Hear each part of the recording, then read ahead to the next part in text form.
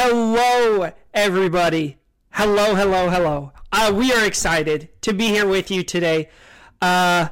We apologize that we did not have an episode out on Friday. Me and Jagger have just both been super busy. Jagger was sick for a little bit and actually moved, if you can't tell by his background. And I was getting back from vacation as I talked on the episode with Alan. Again, shout out to the Fistful of Films podcast and Alan and Will for really helping us out, filling in when we needed some people just to yap about movies. But we are back today. I'm back with my friend Jagger. This is the first time we've recorded in almost a month together. So I think we've both been talking. We're both very, very excited to be doing this today. But Jagger, my friend, how are you doing? How's life going? I'm doing really, really well. Life is going very well, and I'm happy to be both here and here. Yes. So it's great to be back. And I gotta ask, who's on that poster to It's My Left? Right there. Yep. This? Yeah. That's James Dean. That's what I thought. Yeah. Yeah. Love James Dean. Rebel Without a Cause. Have you seen Rebel Without a Cause, right? Peak. It's so good. Peak. So good. Yeah. We're back today. We are happy to bring back our IMDB series. We're going to be covering a lot of stuff today. We're going to be doing some Spotify Wrap, talking about some movie news. We are going to be talking the Golden Globe nominations just got released, and we are going to do. So we're not going to go super in depth on those and who we think's going to win because once the Oscar nominations are released, we will be doing we gotta watch all the movies that are nominated for Oscars, and then we will be doing a very in-depth entire episode dedicated to what our predictions are for the Oscars and who's going to win what category. So if you guys do competitions through family when you watch the Oscars, like both me and Jagger do, you can be well informed on which ones to choose. So we're going to be covering that today. I will be doing giving my quick thoughts and a review on Sidney Lumet's Network, which is our next film on the IMDb Top 250, which I'm very excited to talk about. I really enjoyed it. And then we're going to talk about what we've been watching, because that's always our favorite part to talk about, just talk about some of the films we've been watching. And we haven't talked about that in a while. And I feel like we've both been watching some pretty solid stuff. So let's just get right into it. Spotify Wrapped. It is December, which means we got our Spotify Wrapped this year. I'm going to take a wild guess, just way out of left field, who your number one artist was. The Talking Heads, maybe? I was in the top 0.1% of listeners this year. That's so funny. That's so funny. I respect it, though. That's a great band to be in the top listeners of. Yeah, I'm happy to be there. Yeah. And what was your number one song? I'm assuming it was from Stop Making Sense. No, wildly enough. What was it? My number one song of the year. And I'm going to cut out the actual number one, because the number one was the song I listened to while doing homework. Oh, okay. Yeah, fair. And, I mean, the second song I also probably have a lot of from doing, like, homework and relaxing. That's the Twin Peaks theme, instrumental. But then if you go down to the number three, which is the first song that I actually, like, listened to, it is Life During Wartime. So. Oh, it's a banger. Yeah. Talking Heads, man. Ever since we did that episode with Jay. Oh, yeah, there it is. Ever since we did that episode with Jay, I've gone back a few times and just listened to Stop Making Sense while I've played Fortnite or something like that, you know? First of all, what a vibe. What a banger album. Sorry, my mom is saying goodbye to me. And what a banger album. And at first, Life During Wartime was my favorite. I want to give an honorable mention to Psycho Killer. That is a banger opening where he comes out with the boombox and he's like, "I'd like to play you a little something." But honestly, what's the one? Oh shit! Cross-eyed and painless. Oh, This Must Be the Place. Yes, what a banger, dude! It's so. Is that the one where he like dances with the lamp? Yes. Oh my god, dude! It's so good. It's so good. There's like an hour and 40-minute thing. It's Spike Lee directed, and they do like a 10-minute rendition of This Must Be the Place in American Utopia. It is beautiful. That sounds great. It is something else. You know, and since watching that, I've been reading about David Byrne a little bit, just because I'm very interested in him. And Brian Eno, who he's a music producer, and he's the only reason U2 is actually good. God, I hate that band. There are a few bands I hate more than U2, because The Edge, first of all, let me start here. The Edge, their guitarist, he's reveled as like one of the greatest guitarists of all time. Oh my gosh, The Edge is not a good guitar player. He's good at making sounds with his guitar, but he's not a good guitar player. Like, if you take out all the effects and just break, like, he has this riff where in the song it's like wow wow wow wow wow wow, and it sounds really cool, but you just watch him play it, zero effects, it's just bum bum bum, and you're like, yeah, dude, that's impressive. It's not. Okay, but War is a good album. Can we agree on that? It's fine. It's fine. But Brian Eno tells this story where I think you've probably heard this too, Jagger, where he was with David Byrne and they got jumped by like 10 people, and they were dragging David Byrne into the bushes, and it was like straight out of like a comic strip. Brian Eno said David Byrne just went, "Oh no." And I thought that was the funniest thing I've ever seen. Just David Byrne getting dragged into bushes, just going, "Oh no!" I can believe that's so easy to imagine in my mind, and I have this image. Yeah. Oh. But yeah, so number one for me, what was weird is for my number one artist, I didn't have a single song from my number one artist in my top 5. But my number one artist, I was in the top 0.05% of Fish fans, who I've played you a little, Fish. They're like a jam band, kind of like Grateful Dead, Allman Brothers vibes. They're my all-time favorite band. I listen to them every day, at least once. And the reason I don't really have any of their songs in my top 5 is because I like everything that they do. So they're the one artist that I'll just put on shuffle and just listen to for like 4 hours straight, just all the music. I don't really have like a specific song that I like listen to religiously.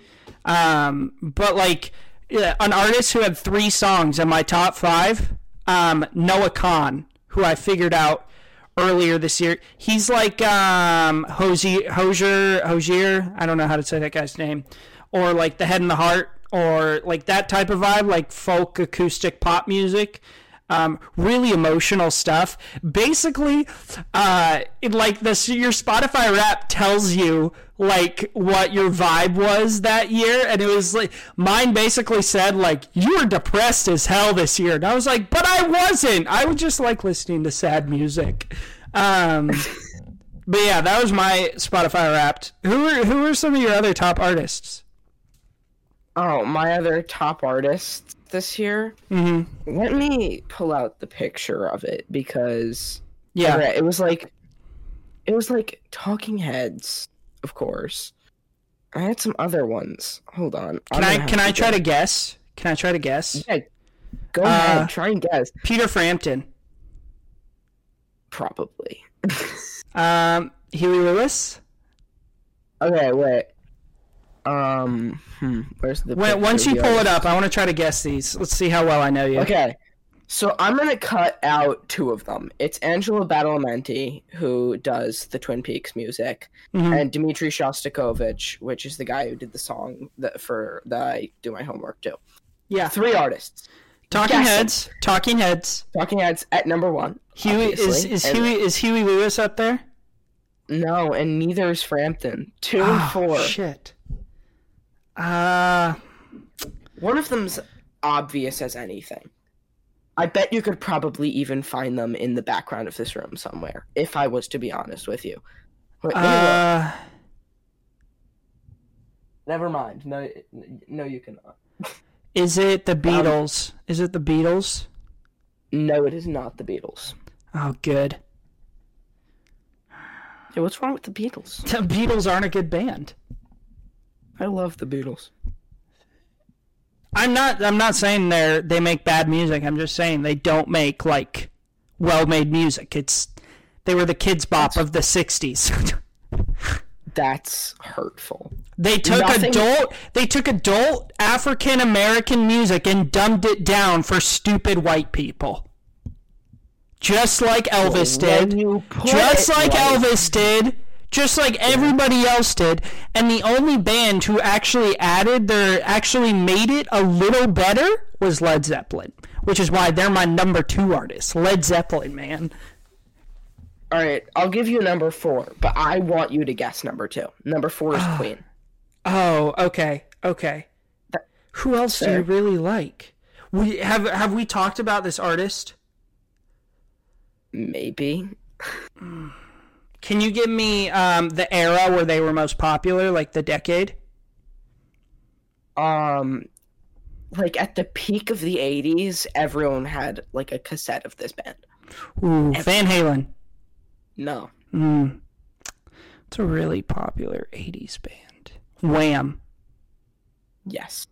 Oh my god, I can't believe I guessed that! How is Wham your number 2? I don't know. I guess I listened to a lot more Wham than I had originally thought.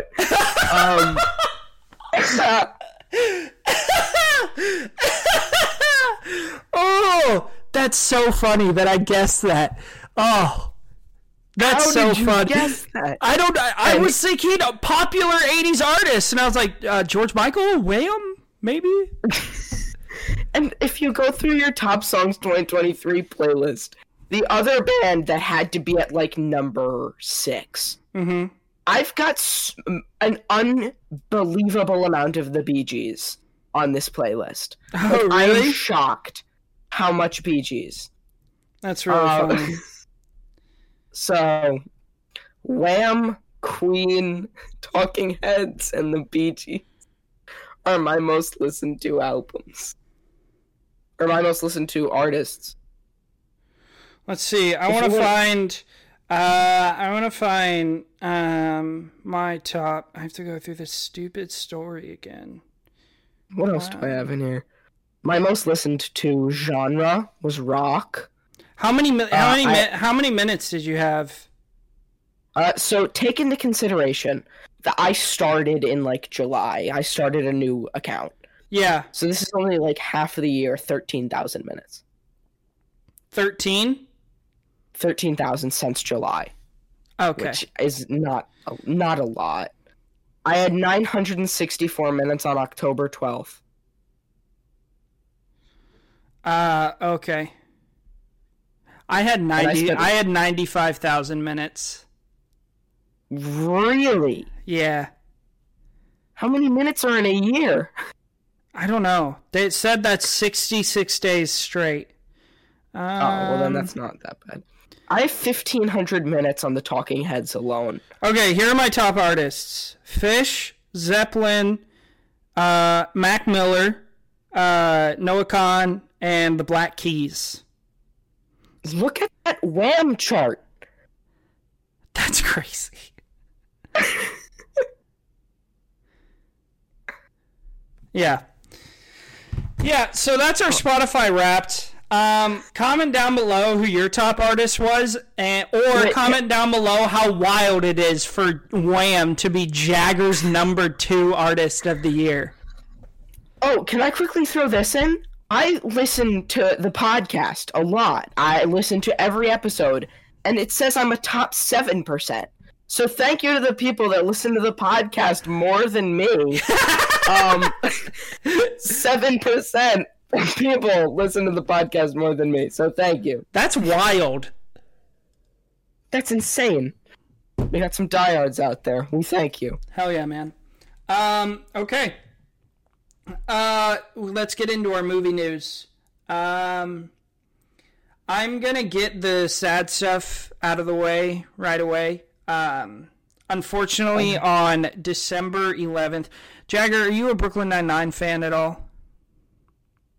I haven't seen it, so I can't really say. Well, I recommend you watch it. First of all, it's peak comedy. But unfortunately, on December 11th, we lost Andre Braugher, who is most well known for portraying Captain Raymond Holt for 8 seasons on Brooklyn Nine-Nine. Excellent actor, excellent character. He was just the best. So all of our thoughts go out to his family. Just really sucks. Some other movie news. Sean Gunn has been cast in James Gunn's new DCEU, who James Gunn casts him in like every movie, which I love. He's been cast as Maxwell Lord, who's the villain from Wonder Woman 1984. I don't know if you ever saw that, Jagger. I did see 84. It was real shit. But I'm excited. That movie was fucking terrible. I'm excited to see what James Gunn does with that character. And I'm excited to see what Sean Gunn brings to it. Have you checked out any of the trailers that have released in the past few days? Alex Garland's new movie, Kung Fu Panda 4, any of that, Furiosa? Of all of those, the only one that comes to mind is Furiosa. Yeah, what are your thoughts on that? I think it looks absolutely insane, and I cannot be more excited. I'm so hyped.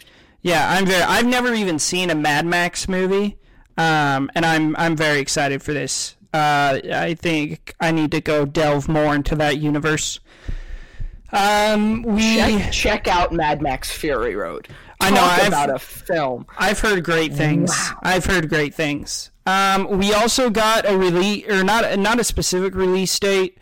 We got a kind of set time for Saw 11 to come out next fall. Which I'm excited for. Big fan of the Saw movies. This most recent one was a blast. Debatably the best in the franchise. Which, honestly, that's so rare to see in horror franchises that have been going on for anywhere over, 5 movies, for, the 10th one to be the best one. There's, 0 other horror franchises that you can say that about. It's usually, the first one or the best one. I would. I think the only 2 that are in contention are the first and second one. At least for me. That's fair. And again, debatably the best one. I'm not saying, this is the best one, that's where I stand.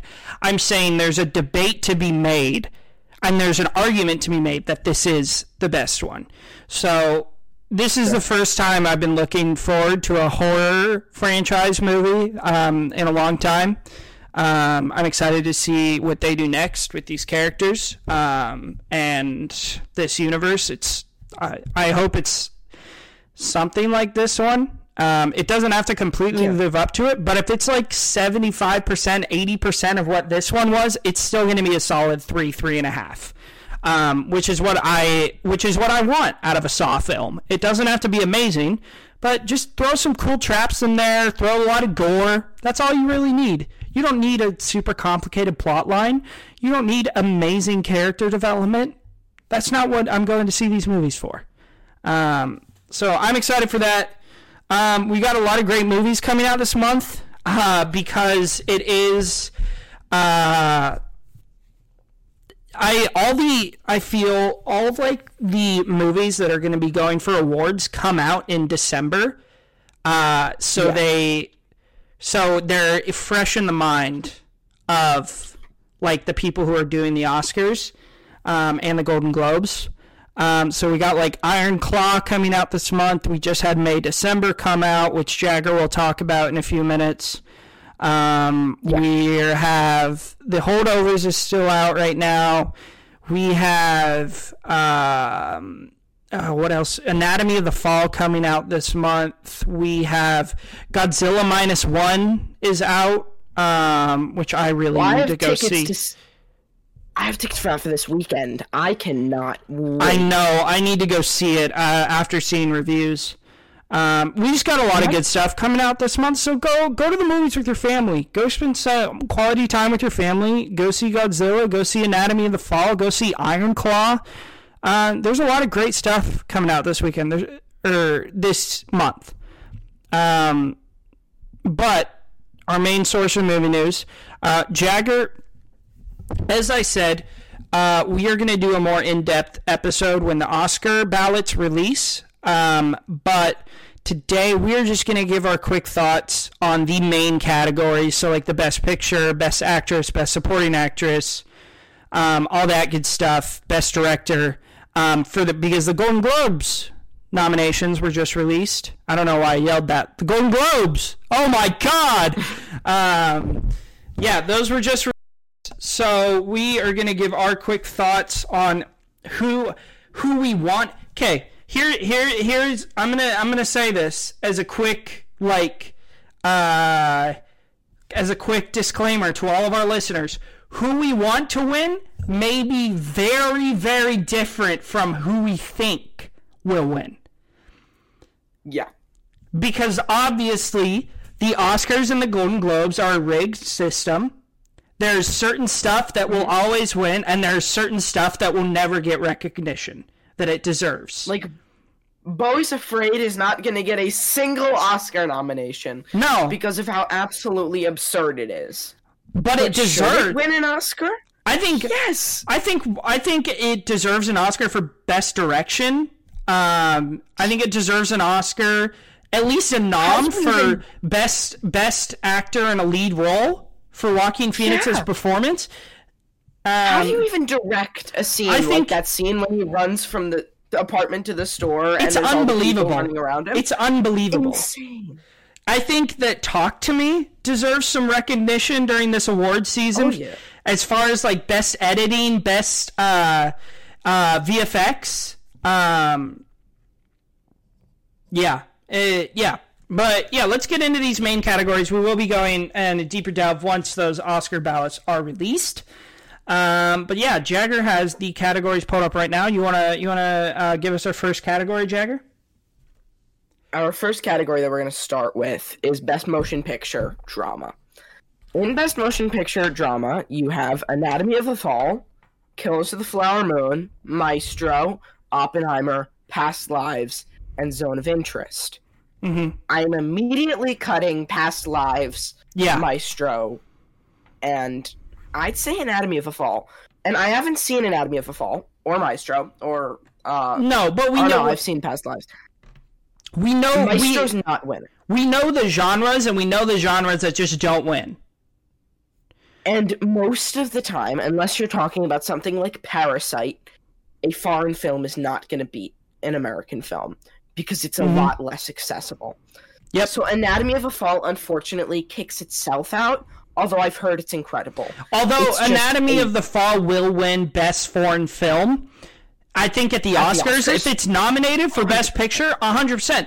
Because that's a way you know which movie is going to win Best Foreign Film, is if it's also nominated for Best Picture. But there is an oddball here, and it's Zone of Interest. Yeah. It is a foreign film that has reviews unlike anything I've ever seen attached to a film in my life. Yeah, that's the one that's based around World War II, right? It's based around World War II, and it is a PG-13 movie that I have heard people say is the scariest film to come out this year. Like the most haunting experience from that all year. Here's my thoughts. Past Lives, not winning. Maestro, not winning. Anatomy of the Fall, not winning. I would be very surprised if any of those won. Yes. I think... Which brings you to... And Oppenheimer. I want so badly for Oppenheimer to win. Because I so think it deserves it. I think Chris Nolan deserves the recognition. But if I'm being honest of what I think is gonna win, not what I want to win, I think it's either Killers or it's Zone of Interest.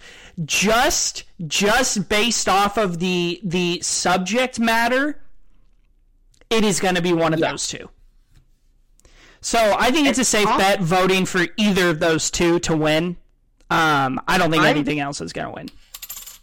Yeah, and here's the thing. Oppenheimer is the perfect middle ground between the two because it's a 3-hour true story historical epic, and it's about World War II. So it's right in between the two.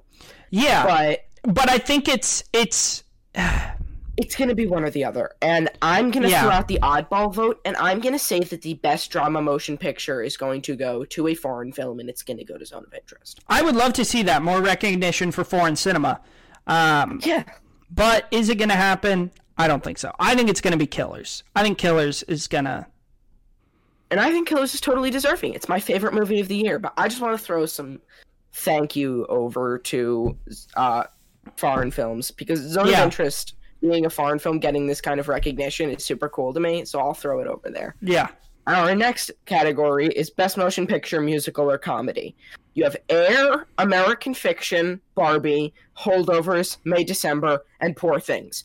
I would like to preface with saying calling May December a comedy is essentially calling Blue Velvet a comedy.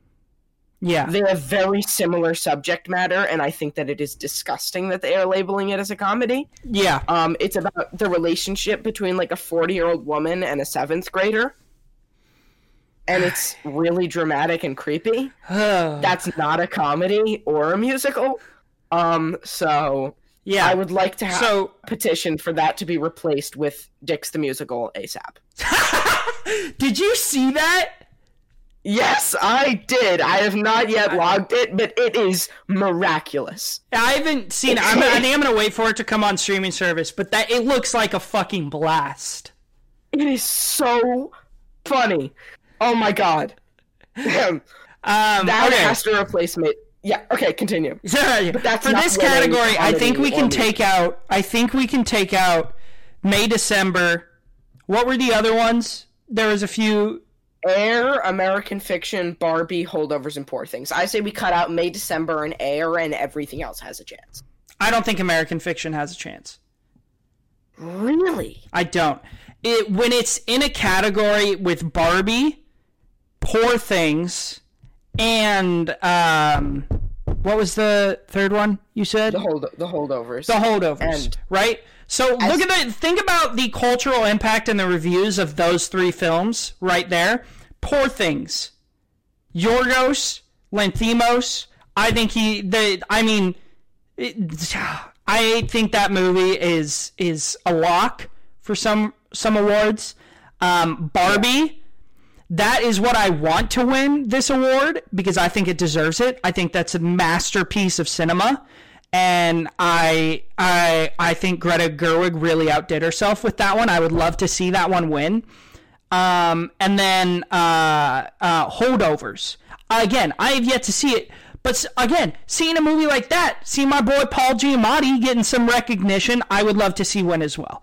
So I think it's going to be either three of those. I would like to see it be Barbie, but I do think it is going to be Poor Things. Yeah, I love The Holdovers. It is the quickest almost 2.5 hours you will have in your life. It is a hysterical film. It's heartbreaking. But to say it's not going to Poor Things, you must be out of your mind. Poor Things is going to win everything. It is going to maybe sweep. So there you go. It's going to Poor Things. Yeah.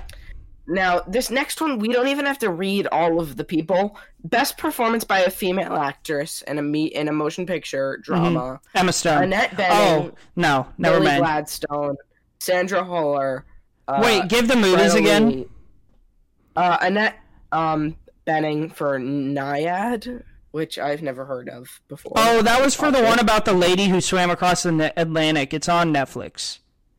That's not gonna win. We'll probably have to watch that for our Oscars episode. I'm looking. It's on my watch list. It kind of piqued my interest when I saw it. Then Lily Gladstone for Killers of the Flower Moon. Who's going to win? I'll just say that now. It's Lily Gladstone. She's going to win. If Lily Gladstone doesn't win, I'm quitting the podcast. I'm never watching a movie again if she doesn't win. And then you have Sandra Huller, Anatomy of a Fall, Greta Lee, Past Lives, Carey Mulligan, Maestro, and Kaylee Spaney for Priscilla. Why she's even nominated? I loved Priscilla, but that... Seriously? Of all the movies that came out this year? I don't know. I'm sorry to Jeremiah Battle exclusively. Past Lives is not winning anything this award season. No. Except for maybe screenplay, but then again, you have, like, some other beasts this year. It's not going to win. Yeah. Then best performance by a female actor in a motion picture, musical, or comedy. Fantasia Barrino for The Color Purple. Jennifer Lawrence for No Hard Feelings. Natalie Portman for May December. Alma Poisty, I butchered that, I'm sorry, for Fallen Leaves. Margot Robbie for Barbie, and Emma Stone for Poor Things. This is going to Emma Stone. Emma Stone. Yeah. I would love to see... Who was the second one after you said after Jennifer Lawrence? It was a girl for The Color Purple. Fantasia Barrino? Yeah, that's so dumb. I can't believe they remade that. It's so stupid. But yeah, it's going to be Emma Stone. Yeah. It's gonna be Emma Stone. Margot Robbie, like, congrats to you. I would love to see her win, but it's gonna be Emma Stone. Yeah, it's gonna be Emma Stone. It's definitely not Jennifer Lawrence for No Hard Feelings. Why that's even nominated is beyond me. That's wild. And again, for the love of God, can we get May December into the drama category? Like, who messed up? Like, someone made a mistake. Male actor in a motion picture drama. Bradley Cooper, Leo DiCaprio, Bradley Cooper for Maestro, DiCaprio for Killers. Flower Moon, Coleman Domingo for Rustin, Barry Keoghan for Saltburn, Cillian Murphy for Oppenheimer, and Andrew Scott for All of Us Strangers. All of Us Strangers has gotten no buzz for anything. Here are my top three. I think these are safe choices. Barry Keoghan for Saltburn. Really just because I want to see him win. I love Barry Keoghan. That's fair. Saltburn is a wild movie to win. That's what I've heard, dude. Barry Keoghan, Cillian Murphy, I feel like is a safe bet. And Leo DiCaprio. Yeah. Now, who is it going to? Cillian Murphy. I think it's I would love to see Barry Keoghan win it, just because of how much I love him. But I think it's going to be a close contention between Leo and Cillian Murphy. I mean, this has been talked about literally all year, is who's going to win Best Actor, Leo or Cillian. I think it's going to be Cillian. I think Cillian deserves it more.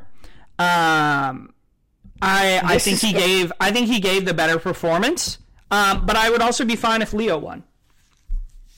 This might sound absolutely insane. And again, endless respect to you, Scorsese. I think DiCaprio is completely out of possibility. Wow. With how high you hold that movie. Can I ask why? I loved De Niro in the movie. I don't think DiCaprio delivered as much. I think if it wins, then it's really just based on the movie and its subject matter. I think over actual quality of performance. I think what astounded, because I'm not the biggest Leo fan. I think he's fine. I don't love a lot of his roles. I think what was so impressive to me about that performance is we have, like, all these characters where Leo plays, like, this super suave, fast-talking kind of rich guy who's really cool, you know, like your Wolf of Wall Streets, Great Gatsby's, Titanic. You have these roles where he's like the cool guy, and then you have like this where he is literally the complete opposite of that. He's like this southern bumpkin idiot who's just getting taken advantage of the whole movie and doesn't know what's going on half the time. And I think the range we got to see there from him changing from his usual character to this was very impressive, and that's why I think he has a chance, is because it was very out of type for him in this role. And also, if I am to add anything to this, if we're going to pull from what's been said about him, like, through the process of this movie, he seemed like the worst person to work with here. Oh, 1,000%. He didn't follow the script, which was an incredible script. And people have talked about, like, working with Scorsese, like, he does not like improvisation, like, you say what's written on the page. And Leo kept trying to improv lines and all that, and Scorsese was just like, what the hell is going on? Which is surprising to me, because Scorsese is like one of the most wholesome people alive. He seems like such a nice guy. But yeah, that was wild. Yeah, and I mean, he seems like the nicest guy ever. And I mean, when you have someone like De Niro who's been working with Scorsese for 50 years, you see, like, yeah, I mean, he's been working with Scorsese since, I think it's late 60s, early 70s now. Yeah. Well, he's been working with him all this time. He's following a Scorsese script because he knows De Niro wouldn't really be anybody if it weren't for Scorsese's early works. Oh, 1,000%. They kind of made each other. Yeah. And then when you have something like that, he follows the script. You're working with one of the greatest actors to ever grace the earth, and you're trying to improvise? I mean, he seems like an idiot. Crazy. It's crazy. So, yeah, Who's your vote for Best Actor, then? Barry Keoghan. Okay. Wow, not Killy? Come on, man. Be done. Be done with the Oppenheimer hate. Jagger, I don't have Oppenheimer hate. I have Oppenheimer 4 stars, and I haven't seen Saltburn. I can't say, and I don't think it's going to be over 4 stars, but I've seen clips of Saltburn, and Barry Keoghan just seems so cold. Like, his performance is very good. So I'm just going to throw it out there. It's just to throw in some wild card votes, you know? Yeah. Yeah, I then get best that. Performance in male actor, musical, or comedy. This is where all of my real hope comes in. Nicolas Cage for Dream Scenario. Yes! Give the man the Golden Globe and the Oscar he deserves. What a career! Is Nicolas... Me and Alan talked about this on our last episode because we talked about Dream Scenario. How, like, this is what Nicolas Cage does. He comes out with, like, 4 or 5 shit movies during the year, and then, like, one of them is just a banger. And he's, like, a very skilled actor. Yes. If Nicolas Cage wants to be good, he can give a versatile performance. And you have Timothy Chalamet for Wonka, who's not going to win. Matt Damon for Air, who'd better not win. Paul Giamatti for The Holdovers, who I think is going to win the Best Actor Oscar. Just throwing it out there. Joaquin Phoenix for Beau is Afraid. Never gonna happen. I'm sorry. No, it's not. It's not. Like, I'm happy that he got a nomination, and I would love to see him win. I think he deserves to win, but he's not going to. No. And then Jeffrey Wright for American Fiction. Okay. I mean, like, I get that American Fiction's gonna have a lot of buzz. I don't think it's gonna win something like this, though. So my vote goes to Paul Giamatti for The Holdovers. Yeah, that's where I haven't even seen the movie, but that's the only person that I can see winning. Nicolas Cage is probably not going to win, sadly. The person I want to win, though, Nicolas Cage. People hate on him, man, for good reason. He has some pretty shit movies. I mean, some of those are like, whoa, these are real bad. But he does have some bangers. That Not the Bees scene is the greatest. That's pure cinema. Which one? The thing where he's screaming "Not the bees" while they're releasing a beehive on him. Oh yeah.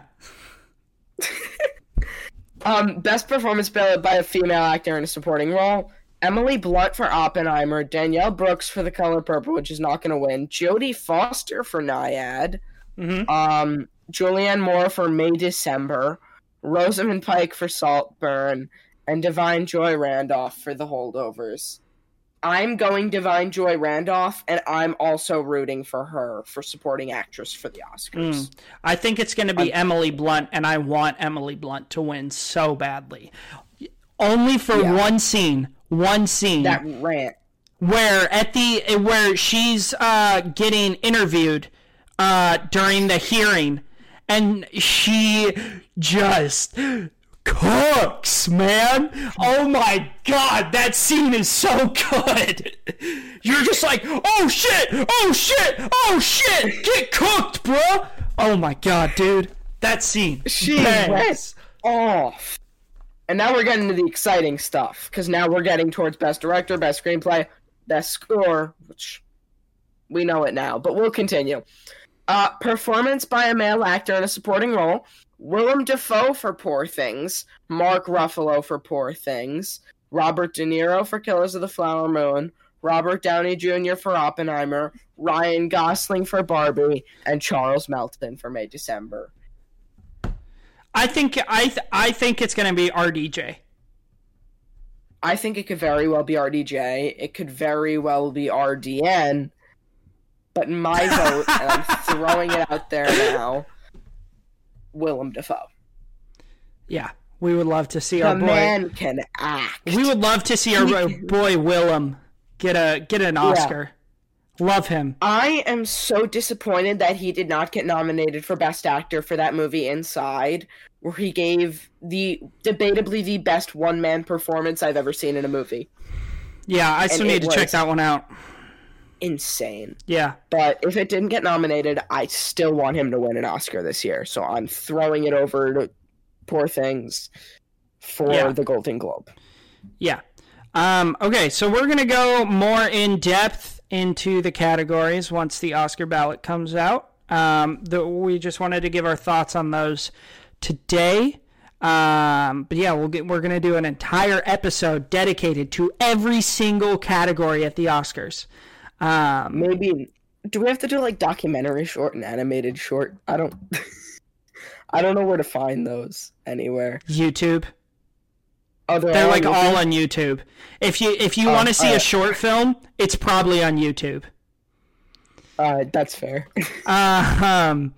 Yeah. So our IMDb film today, I don't know what number it is. I don't know. What was our last one? I'm scrolling down, trying to act like I'm thinking. Definitely was not Human Centipede, the first sequence. I'm looking at our IMDb list right now. What is our last one? Our last one was Stand By Me. Holy cow, that was so long ago. So this is number 222. Jagger unfortunately was not able to find the time to watch this one this week, so it will just be me reviewing it. This film is Network. Came out, released in 1976, directed by Sidney Lumet, who you guys may also know as the director for Dog Day Afternoon, Serpico, 12 Angry Men, Before the Devil Knows You're Dead. Just an outstanding director. When veteran anchorman Howard Beale is forced to retire his 25-year post because of his age, he announces to viewers that he will kill himself during his farewell broadcast. Network executives rethink their decision when his fanatical tirade results in a spike in ratings. This stars Peter Finch, One of my favorite actresses, Faye Dunaway, William Holden, and Robert Duvall, a very young Robert Duvall. So there is not only this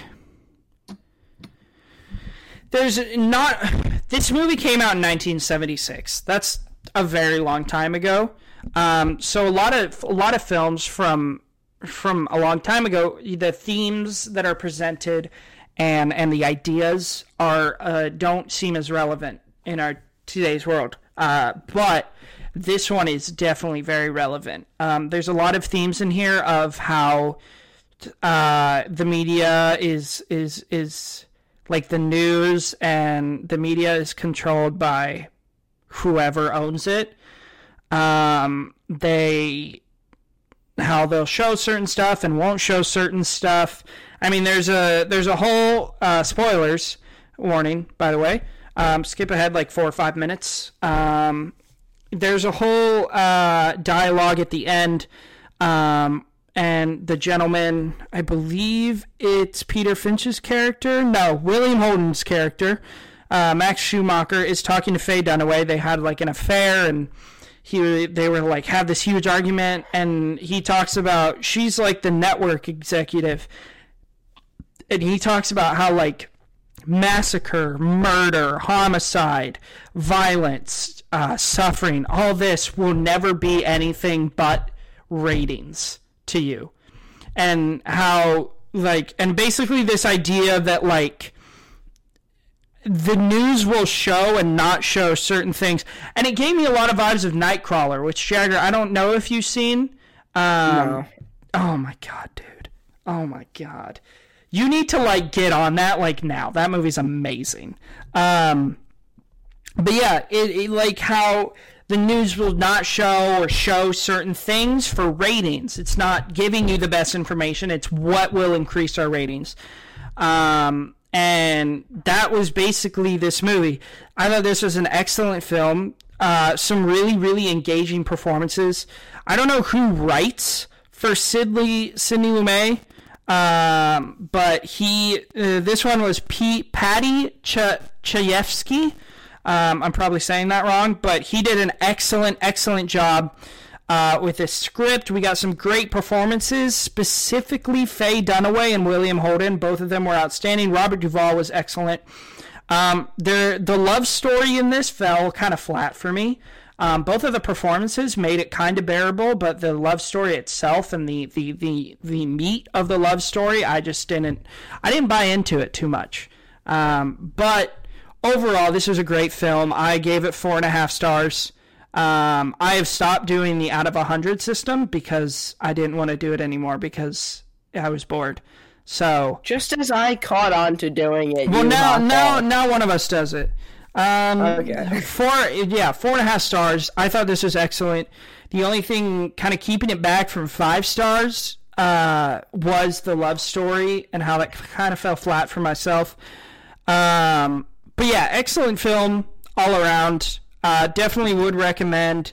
I had to rent it. I don't think it's streaming anywhere, but obviously there's websites where it's streaming, which I don't know about those. So yeah, definitely check this out. I do think it belongs on the IMDb top 250. Yeah, it was a really good time. It was an excellent film. Really well done. But yeah, let's get into before we get into what we've been watching recently. Just a few announcements. If you liked this video, or if you're watching this, please hit that subscribe button on YouTube. If you're listening, hit add us on Spotify, Apple Podcasts, Amazon Music, wherever you're listening to us, RSS. And comment, leave us comments with questions you would like for us to answer. Anything like that, we will always do our best to fit that into our episodes.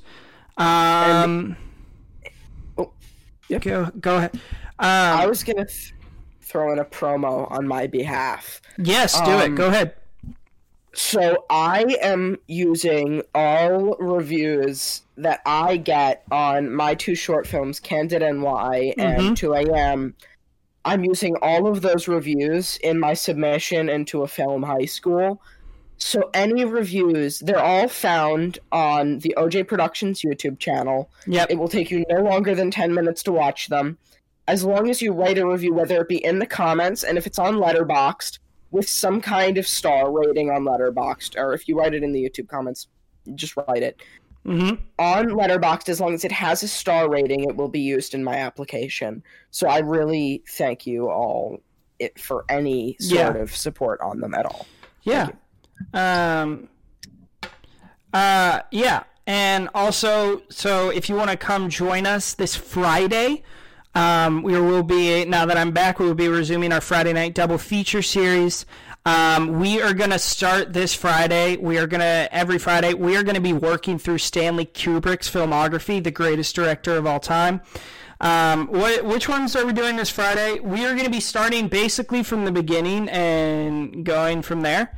Fear and Desire, and The Killer's Kiss to start off at the very beginning and then zoom through. Yeah, so if you guys want to watch any of those, or if you guys want to watch those ahead of time, we'll be reviewing those on Friday, which we're very excited to do. Obviously, Stanley Kubrick has some peak films in his filmography, so we are quite excited. Yes. And then next Tuesday, our IMDb film will be Rush, starring Chris Hemsworth and Daniel Bruhl, which I'm quite excited for. So join us for that. Do we want to announce what we're recording this weekend, or should we keep that a secret? This weekend? In a few days, December 16th. I think we should. I'm gonna let you take care of that. Okay. Yeah. So we have reached out to Letterboxd about a few things. Number one, we reached out about getting this podcast its own HQ account. We're working on it. We're in communication with Letterboxd about it, so that'll be happening soon. Yes. Number two, we have a guest that is going to be... It's very important to us. Yes. The head of the Letterboxd horror department and the guy who runs the Horrorville section on Letterboxd. You know how when you click on a horror movie, the blood drips out of the Letterboxd logo? That's because of this guy. Brett Petersell is going to be coming on our podcast. Yes. And it is very exciting to us because I believe we are the second podcast to ever have him on besides the Letterboxd show, which is the Letterboxd staff member run podcast, which makes us the first out of Letterboxd podcast to have him on. If you are not familiar with him, he was the guy who's done the Letterboxd interviews for all the horror directors. Did you see the Letterboxd interview with Lee Cronin? That was him. So it's all very exciting. Yes. We're going to have some great conversation with him. We are going to be talking about some of his favorite horror movies, some of our favorite horror movies. It's going to be an awesome episode. We really recommend you tune in. It's going to be amazing. Yeah. So check that out. We don't know when we're recording this weekend. We don't know quite yet when we're going to release it. We might release it maybe Wednesday of next week, but we're not 100% on that yet. Between Monday and Friday. Yeah, it'll be released some point next week, so you can be looking forward to that. That's a very exciting. I think that's all of our announcements. I don't think we got anything else big going on. No, not really. Yeah.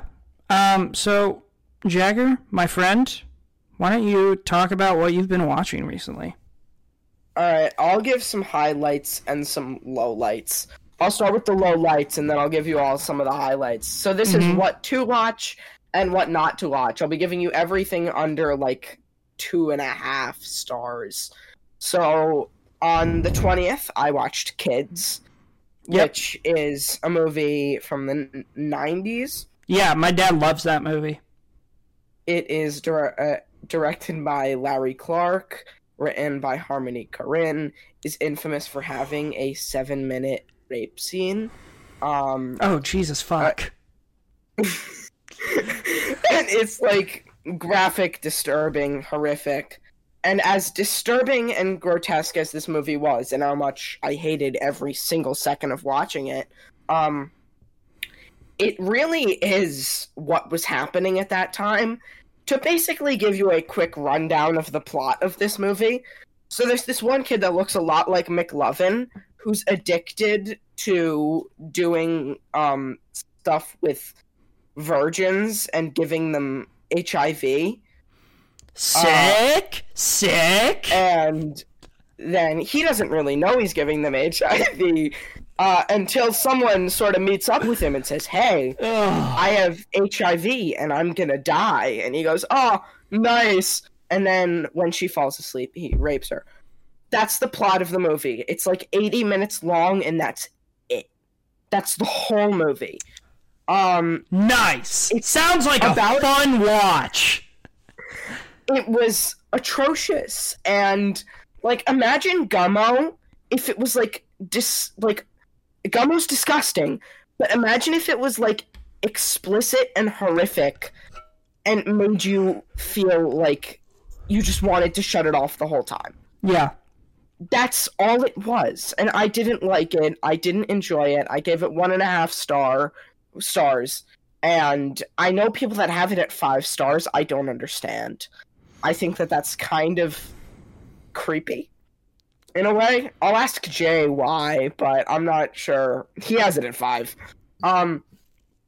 Some other garbage I watched. Vivarium. Don't bring your Vivarium hate on this pod. 0.5 star. 4 out of 100. It wasn't a horror movie. It wasn't a good sci-fi movie. It tries really hard to be scary, and it's just annoying. And it tries to push its metaphors down your throat so far that it manages to set off gag reflexes. Complete garbage. Love Hard, a Netflix Christmas rom-com. I mean, what was I think that's all you have to say. Yeah. The Oogie Loves and Big Balloon Adventure. There's, my baby sister loves that movie, so I have to watch it. And I decided I'd just throw a login, because I'm watching it, like, once daily now. But, nice. My review was, do you understand the director's drug intake that must have happened for this? And that's the only... there's, like, a whole scene where Carrie Elwes is bobbing up and down singing about bubbles. It's one of those movies. Christopher Lloyd is in it. Chaz Palminteri is in it. It's like a stacked cast. Yeah. And maybe the worst movie I've seen in my entire life. I watched The Night Before, which I thought was pretty funny, but didn't really have anything like artistically impressive about it, so I gave it 2 stars. And then I watched Elf at 0.5 star because... Boo! Okay, me and Jagger hate this movie for 2 very different reasons. Jagger just hates Will Ferrell, which honestly, the older I'm getting, the less funny I find him. He just screams. That's all he does. Have you seen the Todd Phillips movie Old School? Yes. Oh, I think he's so funny in that movie. I just love Old School. I think that movie's hilarious. You're my boy, boo. Well, if you like it, then more justice to you. But now I'll hit you with some of the highlights. Some of the good stuff. I might have brought it up on the last episode. I just want to bring it up again. Human Centipede, the first sequence, is so fun. I can't recommend it enough, honestly, because the amount of hate that the movie gets for the second and third one's existence really overshadow how just fun the first movie is. I really recommend it. If you like a campy movie, like A Basket Case or anything else Frank Henenlotter, you will love it. Oh my god, Frank Henenlotter. I gave it 3.5 stars. I'll rewatch it at some point. I'll give it a 4. I loved it. I thoroughly enjoyed it. I watched Bottoms. I already talked about that one, though. I watched Oh Hello on Broadway again. What a surprise. 5 stars. I watched True Stories again. I showed that one to my dad, and there's a few movies I watched with my dad pretty recently. I'll bring those up. What did your dad think of True Stories? He said it's so weird that he kind of loved it. Those were his words, and I think that's kind of how you wrap it up. And I've been sort of trying to drag him into my film world, like the movies I like. So I'll bring up a few more of those. I watched Cape Fear per his request, and I gave it 4.5 stars. Yes, so underrated Scorsese banger. I want more of Robert De Niro as a psychotic villain. Oh my god, he is so good in that movie. Oh my god, that movie could have gone on another 2 hours. I would have watched every second of it. I know. Me and my dad watched that, and neither of us went in knowing what to expect. And when we got done, we were like, "Holy shit, that was amazing!" It was so good. Also, everyone, my dad's letterboxed, Mr. Joshua with 3 A's at the end of it. He's been like trying to review some movies recently. He's been throwing up some reviews, some like ratings, some star ratings. Is he following you? Yes, he is. Okay, I'm gonna go find him. Keep going. Then I watched Heavy Metal, which is so amazing. It's a product of its time. Is it the most nudity to ever be featured in an animated movie ever? 100%.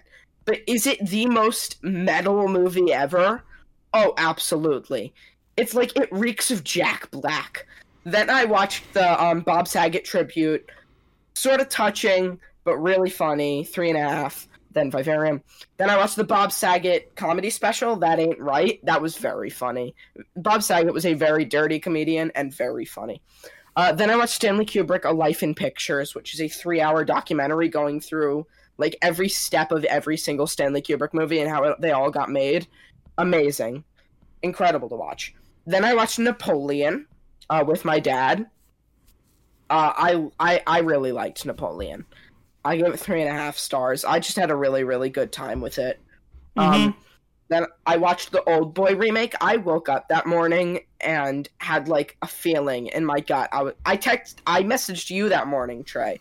I said I am watching the Old Boy remake today. Oh yeah, and then I sent you. I was like, dude, don't put yourself through the pain. I sent you that message at like 9 o'clock in the morning. I was like, I'm watching the Old Boy remake today. So yeah. I threw it on. I gave it 0.5 star, 1 out of 100. It was the worst thing I've ever seen. Honestly. Then I watched Chungking Express for the first time. At this point, Chungking Express is my number 4 of all time. We will continue on with the progress of Chungking Express as we go. It's my number 4 of all time. I watched it by myself. I was stunned. Too stunned to speak. There's a video online, Trey, after you watch Chungking Express, which I will make you watch it. Yeah. After you watch it, watch the video. It's like 25 minutes long of Quentin Tarantino talking about it and like why it's amazing. Amazing video. Yeah. Then I watched Winnie the Pooh, Blood and Honey. The fact that this movie gets this much hate is beyond me.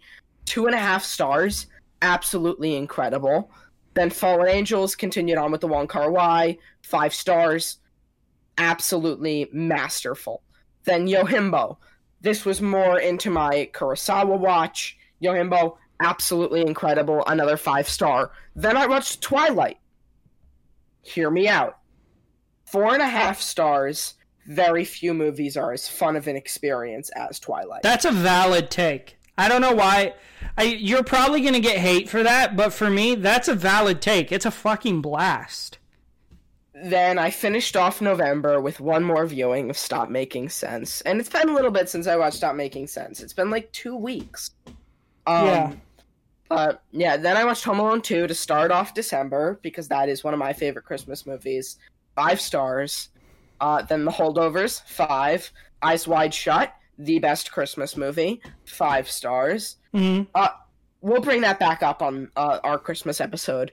The Holdovers, 5 stars.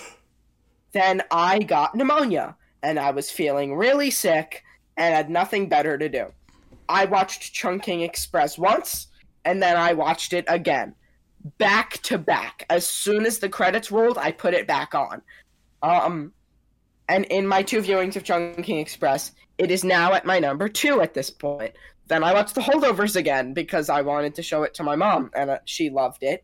I think that's just a movie everyone will love when they watch. Mm-hmm. Then I watched Blade Runner 2049, 3 stars. Home Alone, 4.5. Or let me go back to Blade Runner 2049. There is no movie with that, like, most god-awful plot. And I haven't seen the first one, so maybe I'll have to watch the first one, then go back. I didn't want to follow it. I just hated it. That's my opinion, though. Home Alone, 4.5. Kiss, End of the Road. This is their final show ever, and as a huge Kiss fan, I got emotional, you know. Yeah. 4.5 stars for the end of Kiss. Oh, wait, did you find my dad's Letterboxd? I did, yeah, I'm following him now. Nice. Then Candid NY, everyone please go watch it on the OJ Productions YouTube channel, linked in my link tree. Then Midsummer, 4 stars this time. Didn't land with me this time. I don't know. Yeah. I wasn't feeling it. Then Love Hard, then The Oogie Loves, then Fallen Angels again, because I was just in the mood for Fallen Angels. 5 stars again. I think I have it at like a 98 out of 100 now. Then Night Before. Then Cruising. I want to talk about Cruising for a second. Trey, you have not seen it, correct? You like William Friedkin, though. I do. What if I told you that this is maybe the William Friedkin movie that beats The Exorcist? That's literally impossible for me because I have The Exorcist at 100 out of 100. Then you will have this at 100 out of 100. I am telling you right now, it is a masterpiece. Yeah. It got nominated for like 5 Razzies because of its subject matter. Very controversial film. But God, is it good. I won't spoil it. You should watch it. Then I showed my dad Chungking Express. He did not like it as much as I did. At all. It's definitely not for everyone. He really made that clear. I think he has it at like 2.5 or 3 stars. At this point, it is my number 1 film of all time. It beat The Perks of Being a Wallflower. I have never seen anything like it in my life. Then I watched An Autumn Afternoon, Ozu, very good, 4.5. Elf, 0.5 star. Lahane rewatch, 4.5. And then I rewatched Memories of Murder, showed that one to my dad.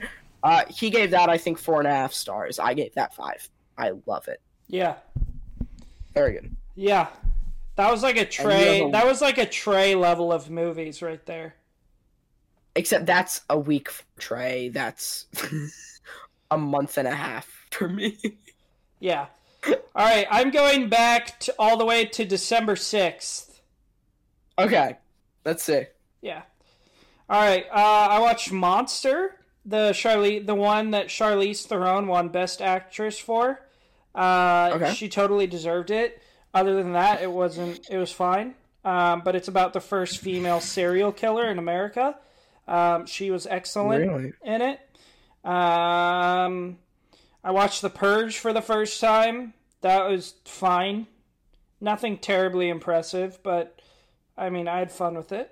I watched Flight, the Robert Zemeckis film, which was super solid. Denzel gives an amazing performance. I watched the movie Four Christmases, which the poster you have for Eyes Wide Shut, it's based off of this poster. I've seen Four Christmases. I like Four Christmases. I don't get where you're coming from. I don't like Four Christmases. I laughed very little. I didn't think it was funny at all. And then I watched this short I found on YouTube called Jurassic Park Found Footage Outpost B. It only has 13 logs on Letterboxd. It was cool. Little fan-made Jurassic Park short. I enjoyed it. It was cool. Cool environment. Gave Sky High a rewatch. That was the first time I've watched that since I was like 10. That's how old I am, Jagger. That was a childhood film for me that I thought was amazing. I don't think you were even born when that movie came out. I was not. Sky High doesn't hold up as much as I went. as I wanted it to, but Mary Elizabeth Winstead is in it, and she is smoking. So that's always enjoyable. I watched a documentary about the making of the Avengers, which was interesting. I watched Darren Aronofsky's Mother. What did you think? I really enjoyed it. I don't want to talk about it at all. I don't want to talk about anything of what I think it means until I've watched it at least 2 more times. Okay, that's fair. And then we were going to do a double feature episode, but we didn't end up doing it. But I did a double feature of Peter Pan and Hook. I watched Hook. I did. What'd you think? I watched it. I'm deciding between a 2.5 and a 3. Oh, that's fine. That's not a bad review. I mean, it's not for everybody. Not. A lot of it is the nostalgia for me. That's fair. Yeah. I mean, it's a good time, though. It's a fun time. It's fun. And Robin, you can't not hate Robin Williams, like, ever. Yeah. Did you say you cannot hate Robin Williams? You can't not... Wait, that's a double negative. You can't hate Robin Williams. Yeah, okay. There we go. There we go. You can't hate Robin Williams, like, ever. Yeah. And then I watched, Peter Pan and Hook. That was my first time actually watching Peter Pan. What did you think? Original. I enjoyed it. It was a fun time. Besides the blatant racism in that, it's a pretty good movie. But yeah, some of that where they have like the natives on the island and they're all like, and I'm just like, what the fuck am I watching? God damn, this was definitely made by white people. And then I took a deeper dive into the Mike Flanagan universe. I watched his limited series Midnight Mass because that seems to be where he truly shines, is when he makes horror limited series. Banger. And very, very Mike good. Flanagan, please come on our podcast. Yes, please. Mike Flanagan and Kate Siegel, please come on our podcast. We'd love to interview. We love your work. And then I watched Todd Phillips' Old School. I already said that. Great film. It's a blast. I watched the first 3 Jackass movies for the first time. Yeah. Just dumb fun. Great time. Hot take. The first Jackass movie is a 5-star. Don't tell me I'm wrong, because I'm not. I have it at 5-star. You're not wrong. Yeah. No. I'm just saying a lot of people will strongly disagree with that. Oh. That's your favorite one? Yes. Oh, my favorite one so far is Jackass 3. 3? 3's wild. Yeah. It is wild. And then I went to a theater downtown and saw the documentary Room 237, which is about The Shining. Utter shit. Don't watch that. It's a bunch of conspiracy theorists talking about The Shining who don't actually know what they're talking about. Is terrible. Some of them made sense. With the Native American thing? That's the only one that I can see being plausible. But then there's a scene then there's part of it in the movie, in the doc, where the guy's like, he wanted the hotel where he filmed wanted him to change the room from 217 to 237 because they didn't want guests getting scared of staying in room 217. But that's not true because I called the Timberline Lodge and they don't have a room 217. And I was like, well, of course they don't, idiot. The movie wasn't the inside of the hotel was not filmed at Timberline Lodge. It was filmed in Colorado. It's just frustrating. And then I rewatched Our Friend, which has Dakota Johnson, Jason Segel, and Casey Affleck. It's an excellent film. Really, really like tugs at the heartstrings, but I thoroughly enjoy it. Great performances all around. Would recommend. I watched. Well, you watched Infernal. Can I quickly skip one thing? You watched Infernal Cauldron. Yeah, that dude. was a straight banger. Yeah, and the 4 Troublesome Heads. There was heat. I just tried to put myself in like in 1898 going to see the Four Troublesome Heads and just walking out just like, what the fuck was that? How did he do that? Because if you watch it now, it's pretty obvious how he does it. But back then, you're like, what the fuck? Gunch has a review, and it says, if I was sent back to 1903, I'd play the Infernal Cauldron for all my homies. And that is the funniest. Is that Gunch's? Yeah. Yeah, they're awesome. It's awesome to see where cinema has come from. Okay, go back to the Santa Claus now. Yeah, I watched the Santa Claus. That trilogy, the Santa Claus 2, and Santa Claus 3, the Escape Clause, those are some of my favorite Christmas movies. I love Tim Allen in that role. I think they're a blast. I just love Tim Allen in general. I watched Rounders for the first time. Great. I love poker movies and gambling movies, so if you like that kind of thing, go check out Rounders with Edward Norton and Matt Damon. Really good. John Malkovich as well. I watched the new Please Don't Destroy movie that's on Peacock right now. Absolute blast. 5 stars. So fun. I could not stop laughing and giggling. I watched... See, I've heard some people call it awful, and some people call it great. Well, so if you like, those guys have a very certain type of comedy they do on SNL. So if you like it, if you like their sketches and you think they're funny, you will enjoy it. But if you don't think they're funny, then don't watch it, because it's basically a 92-minute Please Don't Destroy sketch. I think you will enjoy it. Cameron Kozak, please come on our podcast. I love Cameron Kozak. Made a review, 0.5 star, and it says, makes sense that this was written by SNL writers that also star those SNL writers. That's wild. Whatever that means. Yeah. I watched We Need to Talk About Kevin, which, I mean, Jesus fuck. Talk about a heavy watch, man. Holy hell. What's it about? I don't know. After her son Kevin commits a horrific act, troubled mother Eva reflects on her complicated relationship with her disturbed son as he grew from a toddler into a teenager. Basically, the horrific act is spoilers, you don't see it till the end of the movie, but he basically locks a bunch of people in the gym at his school and kills them all with a bow and arrow. With a bow and arrow? Yeah, it makes more sense if you watch the movie. You should watch it. It's a really interesting film. Yeah. I'll watch it tomorrow, yeah. And then I watched Batman Mask of the Phantasm. Pretty solid. Some cool character development. Kevin Conroy as Batman will always bang for me. The best Batman, in my opinion.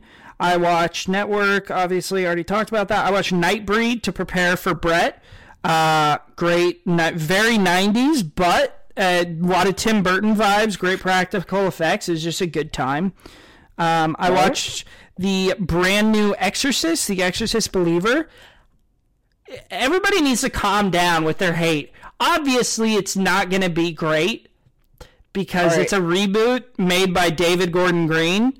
But it's not that bad. It's all right. I gave it 2.5 stars. I had a pretty good time with it. I love seeing Ellen Bernstein back in the role of Chris McNeil. And we also like seeing Linda Blair back as Reagan. That was a W. Yeah. I will say this, the CGI near the end where like the girl is levitating off the ground and like the steam and stuff is coming out of her mouth, that was rough. And my cousin because I tried to convince my cousin, I was like, we need to watch these old horror movies.